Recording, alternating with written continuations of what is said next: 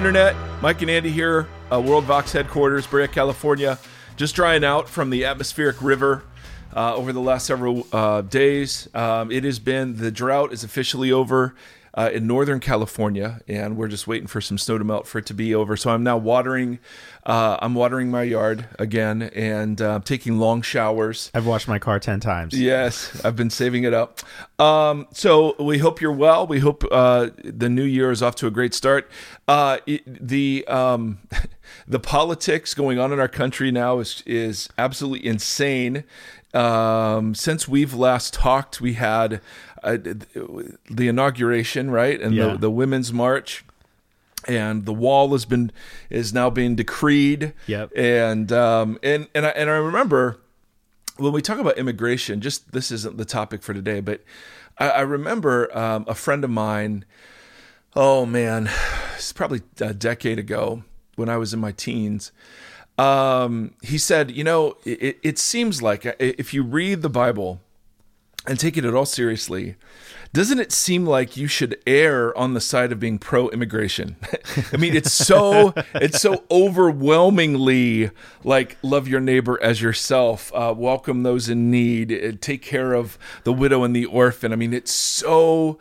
And then in the Old Testament law, I mean, just all of the accommodations that Israel was to make for the alien and the orphan and the widow. I mean, it was unbelievable. And his point was just, wouldn't you think Christians should be kind of leading the way in compassion and welcome? And yet here we are, thousands of years later, and so many of us are afraid and isolationistic. Huh. We want to isolate. Okay, isolated. Isolationistic. Okay. Yep. This proof that we don't edit these right there. Right. But I remember hearing a proposal from a guy named Matthew Sorens. And works for World Relief, at least he did when I listened to him. And I thought, this sounds like wisdom. It's not, I don't want to advocate a Christian position. Again, Christians need to get out of the advocating of Christian positions, right? As if you were non-Christian if you held it. But I was challenged by it. I was challenged by my friend a decade ago saying, hey, shouldn't we err on the side of being nonviolent and then we have to be convinced otherwise? Shouldn't we err on the side of being pro-immigrant and then we have to be convinced otherwise? You know what I'm saying? Like the burden, like the default position of the church should always be against violence and against revenge and against isolationism and you'd think. Yeah, absolutely. So anyway, Matthew Sorens had this really interesting, and I don't know if he's changed. I have no idea, but back in the day, I took some notes on it because I thought, hey, this is interesting. So I just throw this out in the midst of crazy immigration talk. His position was threefold, and it was signed by a bunch of churches and the National Association of Evangelicals and so on, so on, so on. But the first position was to make it harder to immigrate illegally by ensuring border security. And I think a bunch of us would say, yeah, I mean, we want to be careful about who's getting in. Yeah. The second thing he said, though, which was, I love this, he's like, but make it easier to get in legally. Right. So make it harder to get in illegally, make it easier to get in or to legally. Become a citizen. Wasn't it make it easier to become a citizen? Oh, hold on. Okay. All right. Just Andy Bear, who's leading this part right now. Make it easier to immigrate, work legally in the United States, adjusting the flaws in our current visa system in ways that meet the needs of U.S. labor market and keep families unified. I love that. And then the third one gets to where you were going.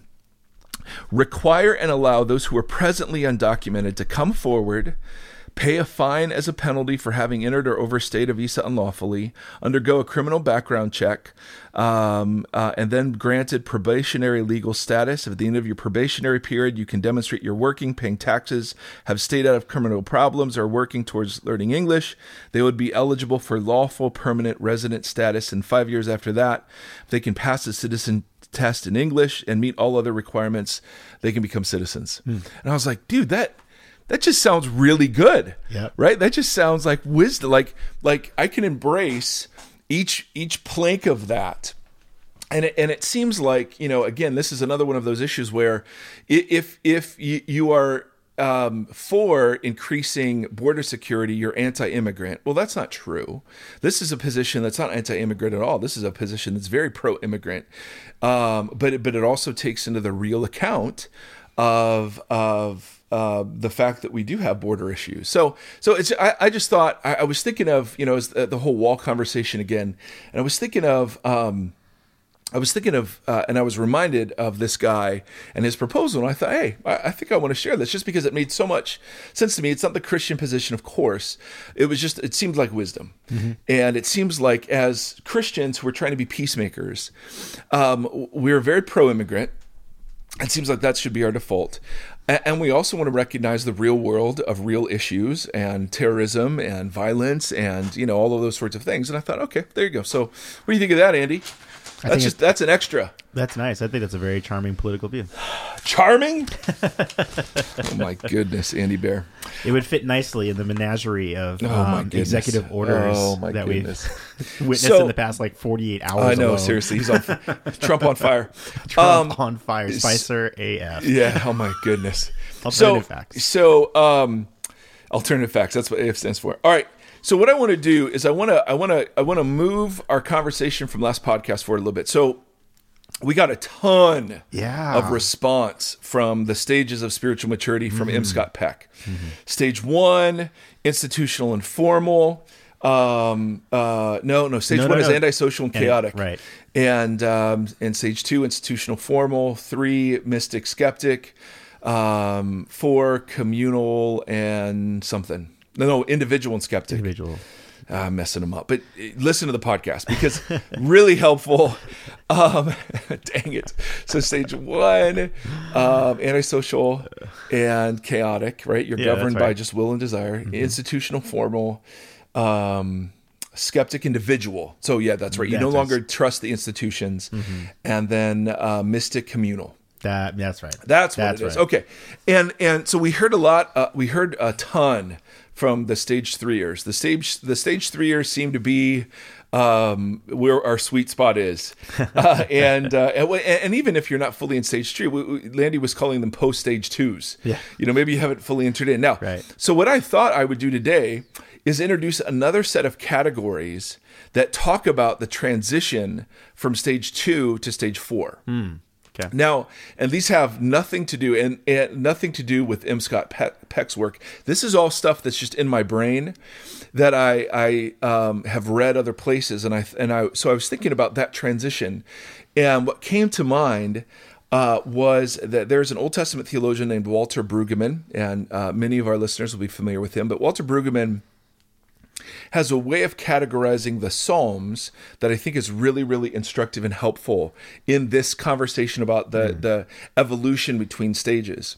Now, if you're new to the Bible, the Psalms were written as liturgical worship. They sometimes they had musical accompaniment. Sometimes they were sung or chanted without musical accompaniment. They were used at festivals, the Jewish holidays, the celebrations. It was kind of the worship manual of Jesus in the early church. This was the Bible that Jesus read. So they would talk about the Torah, the Psalms, and the prophets is like a threefold division. And the Psalms, it's like the largest in the Old Testament. It's just this. It's 100 and a bunch of chapters, and so if you're new, the Psalms are really interesting because they were written by a number of people, but a lot of them were written by a guy named David, who is a very interesting character in and of himself, a man after God's own heart, yet who committed adultery, murdered the husband of the wife he'd slept with, had a really dysfunctional family, and yet giant killer. Oh yes, David and Goliath. Yes, who's your giant? So anyway, Brueggemann takes the Psalms and he categorizes them in 3 categories that I've always found super, super helpful. And these categories describe, if you map them over Peck's typology, they describe an evolution from stage 2 to stage 4. And so if you'll bear with me, I'm going to do like a bunch of teachy stuff, and then we'll talk about the implications of it. All right. Right. So he says there are 3 three categories of psalms. The first is he calls psalms of orientation. The second, psalms of disorientation. And then the third, psalms of reorientation. And so I want to go through examples of each one and give you a picture of what he means by each of those terms, and then talk about how that kind of works itself out. So the first thing, psalms of orientation. These are psalms that are life is wonderful. They're the life is wonderful psalms. The God is good. Life consists of satisfied seasons of well-being. We're thankful. Things are great. The sun is shining. The birds are chirping. It reflects a very settled faith. It reflects the deep knowledge and belief that God is reliable, God is trustworthy, God is good and loving and kind and faithful. He's awesome. It reflects kind of a happy, settled state, a blessed state. Life is not threatening right now. It's not troubling right now. It's well ordered. God has ordered life well. So it's funny. There's a clarity here, a black and whiteness here. And it's reflected in there are different kinds of psalms of orientation. There are songs of creation, where you have psalms that are constantly affirming that God is the author of order and design, and not chaos. There are like Psalm 145. We'll read that in a second. It's each line begins with a letter of the Hebrew alphabet in sequence. So the psalm is ordered to reflect the ordering of God's good world. Huh. All right, makes sense? Yeah. There are also songs of Torah, which it's the blessings of the life of obedience, right? So Psalm 1 is very famous. Or Psalm 119, the blessings of the good of creation is described in the Torah. There are also wisdom psalms where we're praising God for the connection between what we do and the consequences of our doings. And then there are just psalms that are general, like occasions of this is awesome and gratitude. And so let me give you a couple examples. This is Psalm 145, excuse me. And again, it reflects a settled faith, the assurance of God's goodness, an untroubled sort of life is good emotional state. I will exalt you, my God and King. I will praise your name forever and ever. Every day I will praise you, extol your name forever and ever. Great is the Lord, most worthy of praise. His greatness no one can fathom. One generation commends your works to another. They tell of your mighty acts. They speak of the glorious splendor of your majesty. I will meditate on your wonderful works. The Lord is gracious and compassionate, slow to anger and rich in love. The Lord is good to all. His compassion on all he has made. All your works praise you, Lord. Your faithful people extol you. They tell of your glory so that people will know of your mighty acts. Your kingdom is everlasting. The Lord upholds all who fall and lifts up all who are bowed down. Now, do you hear all the allness? Right? It's just this absolute clarity, black and white. God is always good. God is good. God is good forever, kind of thing. The Lord is righteous in all of his ways. He's faithful in all that he does. The Lord is near to all who call on him, to all who call on him in truth. I'm having so much trouble speaking today. He fulfills the desires of those who fear him. I mean, it's these unshakable, unqualified promises and declarations of his goodness. Mm-hmm. Make sense? Yeah. Or Psalm 104, I praise you, my Lord. You are very great. You are clothed with splendor and majesty. The Lord wraps himself in light as with a garment. He makes the clouds his chariot. So it's a reflection on creation. He makes winds his messengers, flames of fire his servants. He sets the earth on its foundations. It can never be moved. By your rebuke, the waters fled. I mean, it's just it's the goodness of God. So the first psalm is really the goodness of God manifested in me, in my ordered life. This psalm is about the goodness of God manifested in the ordering of creation, right? It just fits together well. I mean, and the psalm goes on and on and on. All right, so yep. Psalms of orientation, and you can roughly categorize this as stage 2 in Peck's sort of motif. It's the inner chaos has been diminished. Life is now ordered. It's settled, and there's a great deal of clarity about what's good, what's bad, who's good, who's bad. Make sense? Yeah. Life is good. Yeah. All right. Okay. So disorientation, as you can imagine. The song that always comes to mind is Everybody Hurts by REM. Everybody hurts. It is Psalms. I know. Sorry. So that's like the Creed version of REM. Shut up. Oh, Psalms of disorientation. So Brueggemann calls these songs of disarray. Life hurts. Life consists of hurt and alienation and suffering and death. And it evokes, songs of disorientation evoke rage and resentment and self-pity and hatred. The world has come crashing down. These psalms are marked by disequilibrium and incoherence, and he calls it unrelieved asymmetry. It's like, God, I'm doing all this for you. You're doing nothing for me. The majority of the psalms are in this category. They're called laments. Mm-hmm. Now, that's a huge point we're going to come back to. These are songs of protest. They're songs of complaint. They're psalms of anguish. They're psalms that reflect the evil and suffering in us and in the world. All right, so it's all the beauty and goodness and crystal clarity of orientation comes crashing down. It's the transition from stage 2 to stage 3. Yeah. What worked and how good and simple and easy life was. Right. Stage 2, it's no longer there. Yeah. Right, it's completely different. So a couple of examples, and these are so freaking depressing. But I want to read them because the Bible is a lot more honest than Christians are. Yeah. About their suffering. Yeah. And there is this, even among people who've walked with Jesus a long time, there's this thing that says we've got to somehow clean ourselves up. And a mentor of mine named John Coe said years ago, and it wrecked me, he said, prayer is not a place to be good, it's a place to be honest. And the Psalms are honest. And so for instance, Psalm 44, it first talks about how good God was to the ancestors of the psalmist people, and now how God's abandoned them. and it's God's fault. And so it's awesome. So we have heard it with our ears, O God. Our ancestors have told us what you did in their days, in the days long ago. With your hand, you drove out the nations, you planted our ancestors, you crushed the peoples, made our ancestors flourish. It was not by their sword they won the promised land, nor did their arm bring them victory. It was your right hand and your arm, and the light of your face, for you loved them. Later on, he says, but now you have rejected and humbled us. You no longer go out with our armies. You made us retreat before the enemy. Our adversaries have plundered us. You gave us up to be devoured like sheep. You have scattered us among the nations. You've sold your people for a pittance. You gained nothing from their sale. You've made us a reproach to our neighbors, the scorn and derision of those around us. I live in disgrace all day long, and my face is covered with shame. All this came upon us. Now listen to this. This is so good.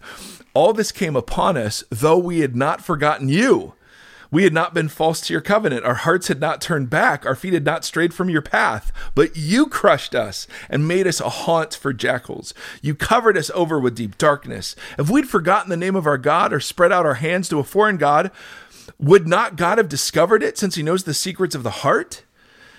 Awake, Lord, why do you sleep? Rouse yourself, do not reject us forever. Why do you hide your face, forget our misery and oppression?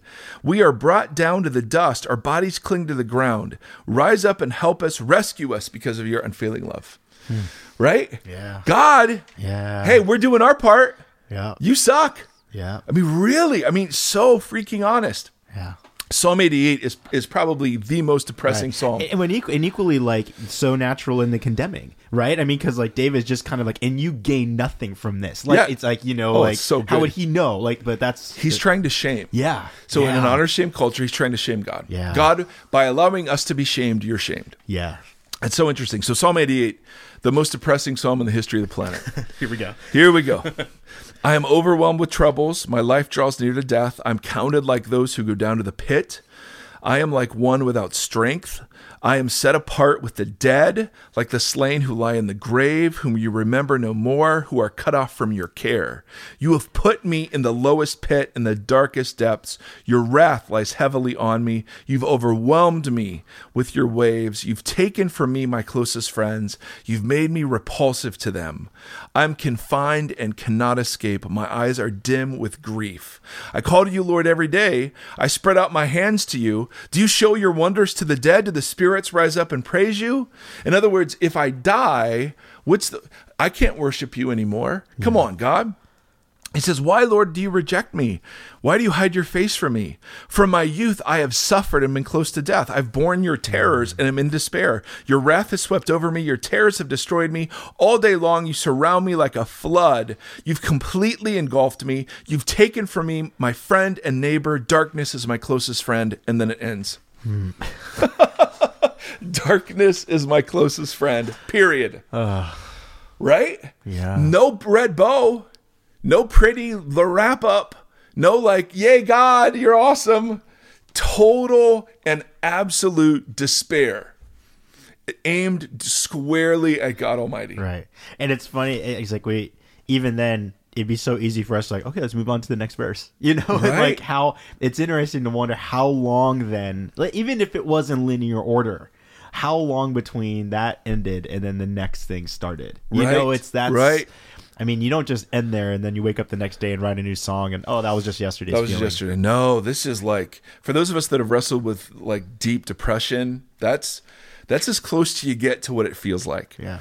And then there are communal laments. So it's not just, so that's an individual one. Then there are communal ones. God, why have you rejected us forever? Psalm 74. He goes on and on. I don't want to overdo this. But there are these, there's so many of them, that are communal laments. God, why have you rejected us? Why have you forsaken us? Why have you forgotten us?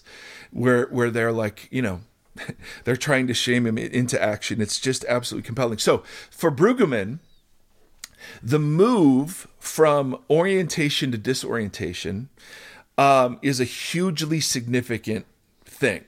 Yeah. Right? The movement from stage 2 to stage 3 in Peck's sort of typology.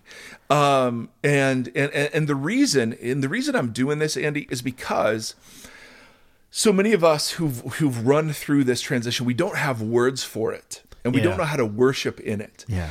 And yet in the scriptures, there's so much language given to this where you go, oh my goodness, this is part of the life of faith. This is not something other than faith.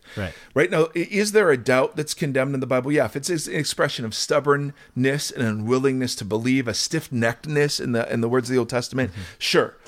But that's not what we're talking about. We're talking about how what the clean orientation of new faith, of settled faith, gets burnt out of us in the midst of tragedy or crisis or process. Right. And we find ourselves in dark places. Now, the great news, of course, is that the psalmists don't leave us in disorientation. So Brueggemann introduces a third category called reorientation. Now, here's the big point. Reorientation is not going back to orientation.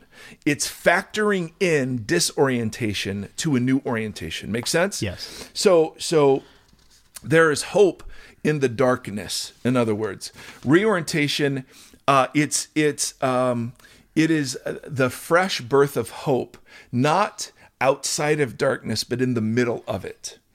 It's the reversal of fortune. It's an inversion. It's a rescue. It's a deliverance. It's a surprise is a big word Brueggemann uses. It's a surprise that at the pit, even God is there. In the darkest moments, even he is there. It's important for Brueggemann that you understand that you can't get to reorientation except through disorientation. There's no way there's no theoretical way to get there. Yeah. This is the kind of worship that if you've been around people who have suffered deeply and yet they've worked through that, they have a faith that's different than the faith of somebody who's just brand new to faith. Yeah. And so for instance, new orientation, I will exalt you, Lord, for you lifted me out of the depths. So I was in the depths, but you've rescued me from there. Lord, I called on you for help and you healed me. You brought me up from the realm of the dead. You spared me from going down to the pit. When I felt secure, I said, I will never be shaken. Lord, when you favored me, you made me my royal mountain stand firm. But when you hid your face, I was dismayed. To you, Lord, I called. To the Lord, I cried for mercy. You turned my wailing into dancing. You removed my sackcloth and clothed me with joy. So there was a time. So do you see it? So the disorientation was you weren't listening, you were silent, you hid your face from me. The reorientation is you turned my wailing into dancing. You lifted me from the pit. You see the difference? Yeah, it's rescue. It's like it wasn't I initiated, it was that you were pulled from it. Right. Yeah. Or Psalm 40, which I cannot help sing. I cannot help say, but like U2 sings it. Waited patiently for the Lord, he inclined and heard my cry. He lifted me out of the slimy pit, out of the miry clay. Again, Creed, thank you very much. What are you doing on your phone? What are you doing on your phone right now? I was taking a note. Oh, okay, nice. Yeah. What note was it? I was texting my friends. Oh, yes. So in that instance, it is the recognition of rescue in the midst of darkness, hope in the midst of darkness. It wasn't the removal of the darkness. It was the meeting in the darkness that was the hope. Right. Does that make sense? Yeah. And so huge. And so for Brueggemann, the life of faith is centered on these two moves, from orientation to disorientation, from disorientation to reorientation, or from 2 to 3, then 3 to 4. And he says that the movement may happen because some circumstances change, an illness, loss of a job, death of a loved one, recognition of sin and the pain it's caused. It could just simply be a growing awareness that life isn't always fair. You're aware of what's happening around the world. Right. It's almost like external crisis and the awareness of it. And yes. The movement from security to the known. Of the known, the security of the known into the chaos of the unknown provokes lament and anger and resentment. And then the second movement is from this disorientation into new. And it's the movement, he says, is characterized by the assurance that God has heard and responded to our cries. Action has been taken. And so our thankfulness isn't that he kept us from it, it's that he met us in it. Makes sense. Yeah. So huge. So to me, I mean, this feeds me like crazy because, and this isn't a one-time sort of walk, right? Sometimes reorientation turns out to be just an orientation that needs to be shook up again by disorientation, right? So it's kind of like this cycle that ever deepens. Right. But it's like the Mario video game where you accomplish levels and it changes directions and then you have to go through another. Exactly. Like, and ultimately you end up, but it. Yep. Yeah. Yet the people that have gone through, you will recognize what new orientation or reorientation feels like. Mm-hmm. You'll recognize the people who've walked through the darkness and they come out the other side with a faith that again looks like orientation, but it's factored in disorientation. Mm-hmm. So disorientation hurts most the first time you go through it because you have no idea what it is. Yeah. Now disorientation, or I even use it as a substitute for depression. Now I know what it is, and it's not as frightening. Mm-hmm. But the first time's crazy. Now, I want to talk about why the Bible gives us so much permission to lament. Now, we've talked about lament, I think, once or twice before early in the podcast, but I don't think we can come back to it enough. And so why is lament so important? So let me answer that question, and then we'll get to implications. Am I making sense? I feel like I'm stammering and not clear. All right. So first of all, lament forces us to confront reality. It forces us to tell the truth, right? It insists that the world has to be experienced the way that it really is, not in some pretend way. There is nothing, and what the Psalms teach us is that there's nothing out of bounds in terms of what we can bring to God. So bring our anguish, bring our resentment, bring our disappointment, bring our sexuality, bring our the dissatisfaction, the dreams that have been crushed. I mean, there's nothing that isn't a subject of faith or prayer or devotion, right? It's absolutely crazy. We do live in a culture of spin and denial, alternative facts. Yeah. We live in a culture that denies the reality of death, and so we hide death. For the ancients, I mean, people died not in hospitals, but just in bedsides, right? I mean, you were just right there next to the people that were dying. It wasn't some horrific thing. It was what happened. Yeah. For us, you know, whether it's plastic surgery, whether it's fitness, whether it's medical interventions, it's like we just are holding on to youth like nobody's business. And there is, you know, aging for us is disorienting. So it's, I mean, even just the idea of the dead, because when, that's so interesting, because like, think of even the public, you know, parade, you know, of like the whole lament process of Jewish culture. Like, it's like, if someone died in your house, well, then there has to be a transportation process to then take that body somewhere, and how that whole like procedure and what's the word I'm looking for? It's a P word. Procession. Like, just how that whole procession has a significant meaning, and it's public. That's right. And it's fascinating how, because so many of our loved ones pass in hospitals and those places, there's nothing. Like, there's nothing. Nope. So it's just so hidden and so disregarded and sanitized. Yes. And so what the laments do is they force us to tell the truth. And in American culture, that means the truth about aging, the truth that youth isn't. I mean, it's so funny when you older people. It seems like aging is in itself disorienting, because our culture worships youth, and they will either get stuck there and just be angry, resentful, bitter, closed, or the older folks that have worked through that aging process. I mean, I've been around older folks that are the most gracious and kind, and like, you know, they've worked through it. Like, their age isn't something to be afraid of. Right. I love that. We're going to do a Theology of Aging podcast at some point. Ooh, I think that'd be really interesting. Yeah, we need some old people on here. Yeah, I know. Seriously, it's just us 20-somethings. Yeah, that's just so us millennials over here. That's unwoke. Lament speaks out what our culture would love to suppress. In families, how many families have secrets? We just don't talk about that, right? And lament says, no, we will talk about this. Yeah. It names what is wrong in order to heal. Lament is it goes against this. See, the big thing I want to talk about is how a lot of church communities seem like they are fully the kind of faith and the kind of church they express is all orientation.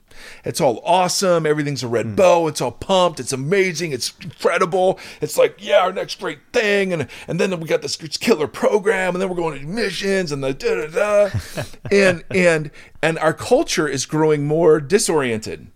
And so one of the disconnects I hear from us millennials is orientation doesn't speak to the reality of evil and injustice and oppression and the reality of sin and death and disease. And so we have How can you say how great God is when look watching at this whole other thing happen? Right. Yeah, absolutely. And so, you know, so many of the questions I get from people are about the justice of God and the goodness of God. Why? Because the orientation that we're given in our faith doesn't map the disorientation of our life. Right. And our churches seem, now again, not all, and I'm not bashing, but I think there's a critique here that's valid. Our churches are not comfortable with disorientation. And so, like, for instance, I spoke at this conference over New Year's, and it was 2,600 college students and whatever, and I did a talk. So one of my best friends, he was a roommate of mine when I was back in the day in Ohio after college. His wife, mid-40s, unbelievably wonderful. She has advanced, aggressive, terminal cancer. Out of the blue, and you know they've got 4 kids under the age of 8, 9. I mean, it's absolutely gut-wrenching. And so we decided, as part of this conference, they lived in the city where the conference was held, that they would come and share their story after I taught on the idea that God disappoints everybody. And so it was like the teaching was like, here's Mary, who's going to give birth to Messiah. But Simeon says a sword will pierce your soul too. Or here's Jeremiah that receives this epic call in the womb, and then 20 chapters later hates the day he was born. Yeah. Or Moses leads the people through the promised land, but then God says, okay, climb this mountain and you can look at the promised land, but you're going to die right here. Yeah. Or here's David, I want to build you a temple, God. Nope, your hands are too bloody. You can get the materials and your son's going to build the temple. Right. You just, what happens when life doesn't work out the way you wanted to? And so then we had my friend Glenn and his wife Nancy come up and share their story, and there's no red bow here. I mean, there are tumors that there's nothing to do. It's either God will heal her miraculously or she will die. I mean, those are the only options. And so I did this kind of depressing teaching. They shared, and then we just had this kind of communal lament where we just had people kind of acknowledge where they were broken and hurting, whatever. So we have this incredibly heartbreaking, kind of corporate time, and then the worship team gets back up, and they start singing these anthemic songs of orientation, like I'll stand with arms wide open in awe, and the juxtaposition of, for me, it was, oh my goodness. And again, I mean, they already had this planned out. I'm not blaming, I mean, of course they were great. The issue rather was, I hope other people could feel how jarring that felt. Like we were sitting in disorientation and could not go back to orientation. It was like, we cannot just sit and sing these sort of trite, the songs feel trite now. Right. They feel hollow now. The moment demanded reorientation and reevaluation. Or not even reorientation, just disorientation. Yeah. Just honor our freaking disorientation, right? Just honor it. Just sit in it. Just be still, be quiet. But it's so uncomfortable there. And I thought that moment encapsulated kind of our at least the church I'm familiar with, kind of our uncomfortability with leaving it bad. Right. I mean, I look at what churches teach in January, and it's always how to have a better life. Freedom from fear, freedom from anxiety, how to manage finances, blah, blah, blah, blah. And all of that's great. That's life wisdom that so often we don't get from families. I get it. But it just doesn't help. That's not big enough. It doesn't map the reality, especially with the advent of social media now. So I know what's happening in Aleppo, and I know what's happening with Syrian refugees, and I know what's happening, right? I mean, you just can't escape it. And so the church seems stuck on orientation, at least in its largest expressions, and uncomfortable. And we want it to be stuck there, right? We don't like the mess. Unless you're a messy, sloppy, in the middle of disorientation, you're not a fan of sitting there watching people lament if you're not lamenting, right? Yeah. So we'd much rather have a pretty red bow. We'd much rather have an anthemic song. Right. We'd much rather have it end on a high note, baby. Yeah, let's go. Yeah. And so I've always wondered how, if we took disorientation seriously, how we do that corporately. Yeah. Like how do we build a church that welcomes that isn't afraid of that? We the last couple of years we've done a Blue Christmas service, which was, hey, in this season where everyone's supposed to have the holiday spirit, let's lament. Right? Life sucks sometimes. Right. It's just interesting. I feel like this day and age, though. Talk to me. It feels like it should be kind of like what you said in the beginning. Our default this day and age should be lament. And that every now and then in some ways being convinced otherwise, because I think the version that's formed from the church we have was very post World War II. And when you look at how much information was available, I mean, it was just all the focus was coming out of that massive national conflict. But now our grand exposure to how much actual conflict there is and how much we're able to respond to actually calls us into, we have to embrace this disorientation because there's no escaping it. Right. See, at that time I felt like because of our lack, we could escape it. Yeah. So, hey, no, we're coming out of World War II. We were successful. We won. It was this declarative time period for the American church. And now it's like, that is just not our culture. Right. And I think now when we look at these situations, it's like, I can't walk into this place when I'm just so aware of everything actually happening, not only in my own life, but everywhere else around me. That's it. And yeah, that's why I just don't, the shiny, happy songs, there's a place for them. But I also, I need other songs too. I need other songs that are allowing me to sit, because here's the big, I mean, I'm going to jump over why laments are in there because I'm not fired up.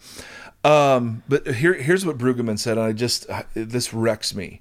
And this is really the heart of what we're trying to accomplish. He said, churches should be the most honest place in town, not the happiest place in town. And I was like, yes. We are not Disneyland, for crying out loud. Right. And yet there's so much pretending that is encouraged. And I get it. I mean, we're not working out our issues in front of everybody. I got that. But for crying out loud, nobody knows how to grieve. Nobody knows what to do with death. Nobody knows what to do with aging. Nobody knows what to do with disease and illness. I mean, we just sweep all that stuff. And the church should be the one place where all of that stuff is brought forward and called out and held up in the light of the character of God revealed in Jesus, right?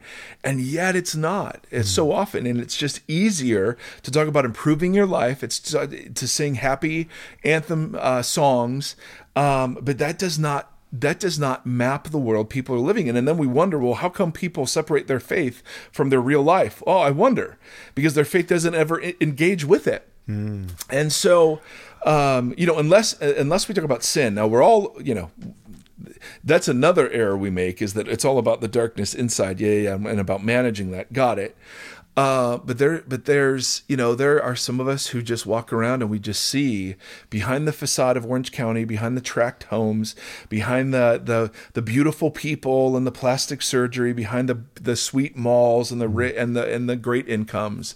There is a hole here and an ugliness here that is so much bigger and that needs to be spoken into. And you can't speak into it unless you are willing to lament and just sit in the mourning and sit in the anguish and sit in the process. When I was in therapy 18 months, and the first couple of weeks I went once a week. And the first several, I would say not weeks, but months, it was like insight, boom, boom, boom. Oh, this is incredible. And then that stopped. And I remember wanting to quit because it was like $125 a session, Yeah. And my therapist and this mentor of mine, John Coe, were both saying, no, you've got to sit in it. You've got to sit in it. Coe always talked about sitting in the weeds. Sit in your ugliness. Sit in your brokenness. Sit in it. Don't run from it. Don't fix it. Just sit in it, which was the hardest thing for me to do. I wanted to fix it. I wanted to escape it. I wanted to find relief from it. But to sit there and to try to learn to be loved by God in the middle of it without performing my way out. Yeah. Oh, my goodness. And what I needed there was, and God brought people who grieved with me. And here was the key. They didn't talk much. They just sat there and they listened as I was just, what is this? And what is this? And where is God? And why am I? And I go back, I can hardly read my journals from that period without having huge anxiety provoked, because it was such an awful, awful season for me. There were about 4 years of just relentless depression and anxiety, and therapy, it was like a last resort, and the people that were so powerful in those moments were the people that just sat there and said, yep, I know exactly what that feels like. I know exactly what that feels like. And I was like, oh, God, thank you for these people, And there should be a part of church, not all of it, of course not. There should be a part of it where that is done, that we make room for that. Mm-hmm. The ugly, the sloppy, the messy. And so I still wonder a lot about how we do that, and how do you speak to people in orientation and affirm God is good all the time God is good, because that's true. How do you speak to people at the same time who are in disorientation, that their anguish still is heard and that God hasn't abandoned them? Yeah. And then how do you speak to people in reorientation? Oh my goodness, you can make this. I've been through that. Yeah. How do you speak to all those people at once? And how do you give people in disorientation the hope of reorientation? And how do you prepare people in orientation for the disorientation that's coming? Yeah. Right? Right. Oh, these are just questions that's so, stir in my brain, because I don't feel like we prepare people for this journey. I wasn't prepared, and it's no one's fault. It's just that so a lot of the stories we try to tell at Vox in our little church, we want them to be stories of disorientation and new orientation. We don't want them to be orientation stories. So I'm always have a disorientation filter on the stories. Like if one of the stories is just, hey, I love Jesus, came to faith, went to Christian college, Christian high school, and man, I'm just here. Hallelujah for that. But that's not a story I'd necessarily want to tell, not because it's not a great story, but because it doesn't express the disorientation that so many of our folks, the stage 3-ness that so many of our folks are sitting in, Yeah. And I want to be a pastor that speaks to all three of those, the rush of early faith, the reality of anguish and pain and loneliness, and disorientation. And I've tasted reorientation. I've tasted it, and I've said, oh my goodness, in the midst of depression, a child with genetic issues, the fear of losing Seth in the womb. We thought he maybe had another trisomy issue. The difficulty of just working out marriage. There's a beauty and a depth and a tenderness that comes when you've kind of walked that journey a little bit. And there's so much compassion for the people who are not yet there. And so I just thought, as I was thinking about the stages, I was thinking about, the another way I capture the transitions is what Brueggemann has done here. And I love how it maps the scriptures, because one of the reasons why I'm such a big fan of the Bible is because it's messy. See, the mess used to threaten me. The mess used to I don't understand how these verses fit together. I don't understand. This seems like it's contradictory, or, oh my goodness, there are all these textual variants and there are all these questions about interpretation and stuff. And now I've come to the place. So I went through with the Bible. I literally have done orientation, disorientation, and reorientation with the Bible. Orientation was like, yep, clear as a bell. How can you not believe this? Look at this. It's just the prophecies and it's so historically accurate. Da da da da. And then you go, oh my goodness, but the Old Testament just seems so freaking jacked up, and women can be sold and slaves can be beaten, and what the heck? This is so crazy. And really, God commanded genocide, and the Old Testament God and Jesus just seem at odds in some places. And what about Ananias and Sapphira? And so there's this disorientation, but now there's this reorientation in my view of the scriptures where I'm comfortable, where I actually I believe it because of the mess. And because of the mystery. Yeah. I'm like, any God and any faith that's not going to clean it up, all right, I can find my way in here. Yeah. So how do we do that corporately? How do we do that? If you're a worship leader and you're listening to this, how do you write songs that capture this? How if you're a teacher, do you make room for all three kinds of people at your table? If you're in disorientation, do you allow people to be in orientation? If you're in reorientation, are you gracious with those in disorientation, or are you pushing them, to get there? It provokes all these beautiful questions. And if you are someone who's outside the kingdom of Jesus movement, it's the recognition that what you're going through is a spiritual journey too. It may not be a religious journey, but it's a spiritual journey, and it's part of, I would argue, it's part of the way God calls out to us. That God is not absent in this, that this is one of the things that God does in calling out, in the recognition that part of the cry of disorientation is it shouldn't be this way. Yeah. And the it shouldn't be this way cry, if you take it far back enough, I think leads you to the God of the scriptures. Now, obviously people are going to disagree with that, but all that is to say, I thought this would be helpful. Andy, thoughts? Yeah. Yeah, on the large, it's on the large scale. It's it's some of it's just philosophical of the way of perhaps the church needs to turn to not being so ignorant of death, right? Because it's like when we look at death as a result of sin and a way of certain thinking that takes us down a path and takes us down a road, it's like it feels like in that same way death has this calling. It's like we know it's there for all of us. That's right.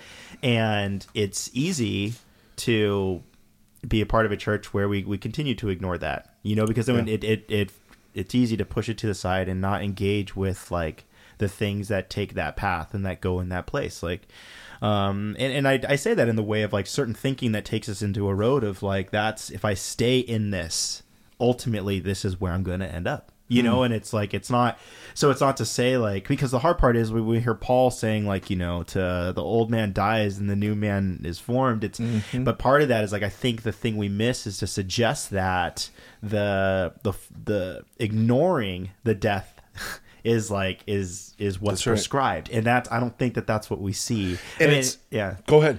Sorry. No, sorry. I had one really thing that popped up. I forgot it, but it'll come back. Yeah, it'll come back. I know how you work.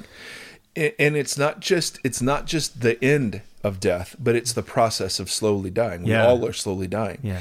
So at the conference, I had made some just crazy remark about how much I love my 40s. And I know I joke, and that's just that's like me joking about being skinny. I mean, it's just like, it's not because I don't like being in my 40s. I love being in my mid 40s, and life is settled in a way that it never has been before.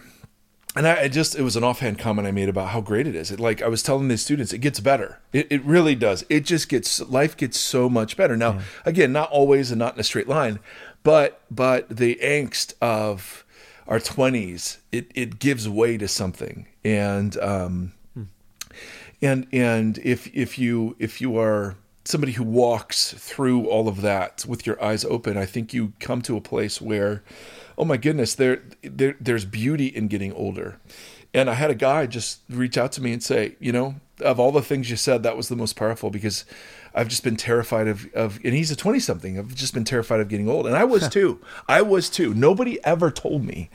I never had anybody tell me how great it was to be a dad, how great it was to be married, how great it was to be in your 40s. No one has ever used those words. And I was like, you know what? He's right. We need to speak that. Yeah. And there are parts that suck, of course. And so that's the honesty you're talking about. But I also, it reminded me of this conversation that we just don't have a theology of aging. It's like old means worn out. Old means close to dying. Old means nothing more to offer. Old means get out of the way. And for the ancients, of course, old meant wisdom, and old meant joy, and old meant, authority. Yeah. So it's interesting, interesting how that's inverted. Uh-huh. All right. So, brothers and sisters, holy moly. Dang. So the last two, I'm exhausted. I'm going to go eat some ice cream. You'll get this on Monday.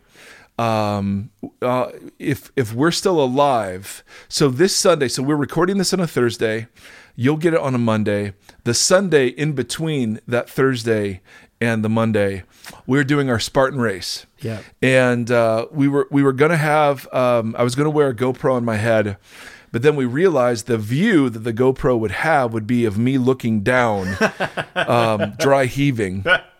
And so we thought, who wants to see that? So, so if you do not get a podcast from us next week, it's because I didn't make it. And just understand, it's been a good run. Love you. So we're excited about that. Other than that, Andy, I think we've got some live shows you're working on, which I'm excited about. All the Patreon stuff is getting mailed out. I've got another load out to do out this week.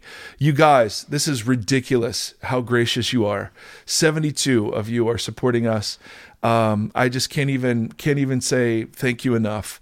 Yeah. I'm so fired up. Not only, you support us, whether or not you support us through Patreon or not, I get that. But when we cooked up this idea, we just thought, well, maybe it'll cover some baseline expenses or whatever. You guys have been magnificent. So thank you. Yeah. For those of you that got your postcards, you're welcome. You are welcome. And that's what Spartan Training has done. And if you don't know what that means, well, then you need to sign up on Patreon. Right. And there might be a bit of a collect them all experience because maybe after these first are done, we're rolling out a new one. Oh, so all my goodness. Following Patreon people are getting a different experience. I've had several people say, hey, we wish you would do one without your shirt on. And so I think we'll Photoshop a picture of Baymax. Yeah. And just put my face on it. So anyway, as always, we have this podcast, the Vox Community Podcast. Please rate us on iTunes. Please share these if they're helpful.